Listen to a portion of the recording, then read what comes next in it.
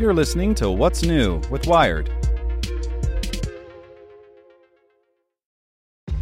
This episode is brought to you by ShipStation. You know, some things take a lot of work, like sending little robots to far-off distant planets. And just as that's challenging, so too is running a successful e-commerce business, especially when there's so much to do. So I want to introduce you all to ShipStation. Now, I love using ShipStation because of its easy-to-use dashboard, which makes managing orders and printing labels a breeze and super smooth. Oh, and the customer service is just out of this world. It's exactly what you need to help grow your business. Sign up for your free 60-day trial at shipstation.com/technews. That's shipstation.com/technews.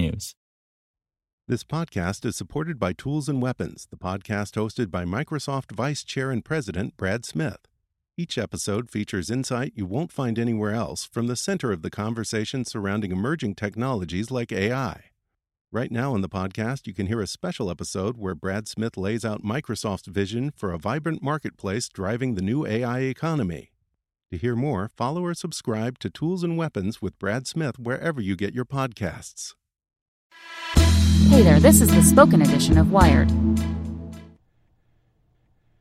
Presented by the Salvation Army. Join the fight for good and donate by saying, Alexa, make a donation to the Salvation Army if you're listening with Alexa. Or go to salvationarmyusa.org to make a gift. We Need to Change How We Talk About Game Studios Closing by Julie Muncy. We need to change the way we talk about video game studios. But even more than that, we need to change the way we talk about them when they close. In the past year, according to PC Gamer, 10 major game studios have closed, each employing anywhere from a dozen employees to hundreds. From Capcom Vancouver, the developers of the Dead Rising series, to Visceral, an EA subsidiary responsible for the Dead Space games and working on a highly anticipated Star Wars open-world game, studios keep shuttering. The latest and perhaps most notable collapse is Telltale Games. The award-winning adventure game studio known for its legion of story-driven adventure games, the acclaimed The Walking Dead among them, terminated 275 employees recently. While the San Rafael, California company kept on a skeleton crew, it but sent the vast majority of its staff walking, reportedly with no warning and no severance. When a studio closes, there are generally two kinds of responses. From within the professional video game community, there's an outcry for the workers who have lost their jobs, sympathizing with their position, helping them find other jobs to apply for so they can land on their feet. That exists among the fan base as well, to an extent. But in the gamer community, sympathy and service, it's overwhelmed by another voice. This other voice is loud and shrill and always noticeable. It asks, and not kindly, what about our games? To find this voice, all you have to do is look at the replies on Twitter to Telltale's reports of its partial closure, or the various Telltale staffers who, in the wake of the layoffs, have been talking about the studio's possible cancellation of the final season of The Walking Dead. I don't want to point you to these responses. They exhaust me, but you can find them. Their tone even makes its way into press reports that cover Telltale's promise to find some way to finish The Walking Dead, a promise that ignores the long history of worker abuse and studio mismanagement that led to Telltale's partial closure in the first place. Games are made by people, and if we care about games at all, we need to care about the people who make them. In fact, I think we need to care about the people a lot more than we care about the games. Studio closures are the result of a whole host of factors. Often, as in Telltale's case, it's clear-cut mismanagement.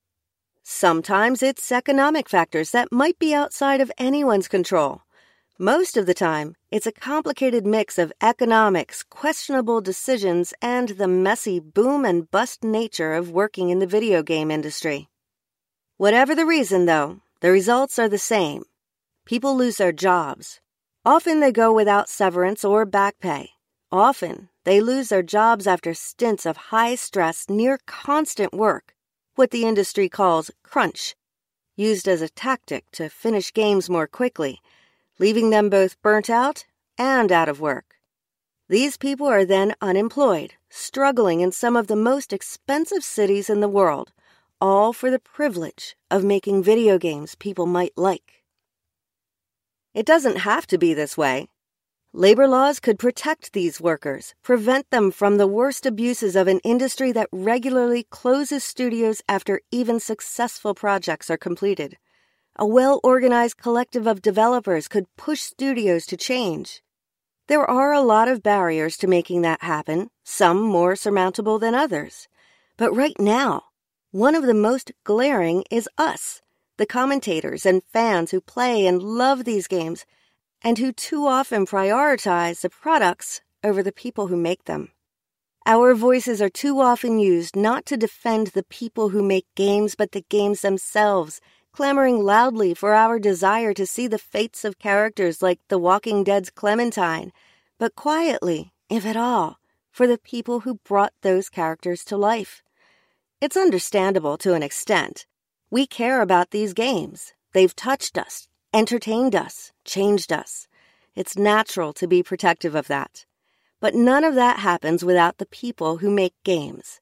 So when they're abused and fired and forced to go without having their needs met, it should bother us. And frankly, it should bother us even if their games don't matter to us. Because they're people. And here, right here, is one of the dark secrets of the video game industry. The people who run things, the publishers and CEOs and market analysts that drive decisions, they're terrified of their audiences. They know how reliant they are on the people who play games, who build loyalties to characters and studios and platforms. When we speak, they listen. Often, this is used to enable the worst tendencies of the video game industry, as small but vocal portions of the gaming audience cry out with casual disregard for other people. But it doesn't have to be that way. Those of us who care can start shouting something else, that those who make our games deserve better. They deserve laws that will protect them and jobs that will treat them well. Those of us who buy video games may not be able to change that alone, but it will help. Want to learn how you can make smarter decisions with your money? Well, I've got the podcast for you. I'm Sean Piles, and I host NerdWallet's Smart Money Podcast. Our show features our team of nerds, personal finance experts in credit cards, banking, investing, and more. And they'll help you make the most of your money while cutting through the clutter and misinformation in today's world of personal finance. You'll get clarity on strategies to help you build your wealth, invest wisely, shop for financial products, and plan for major life events. Listen to NerdWallet's Smart Money Podcast wherever you get your podcasts.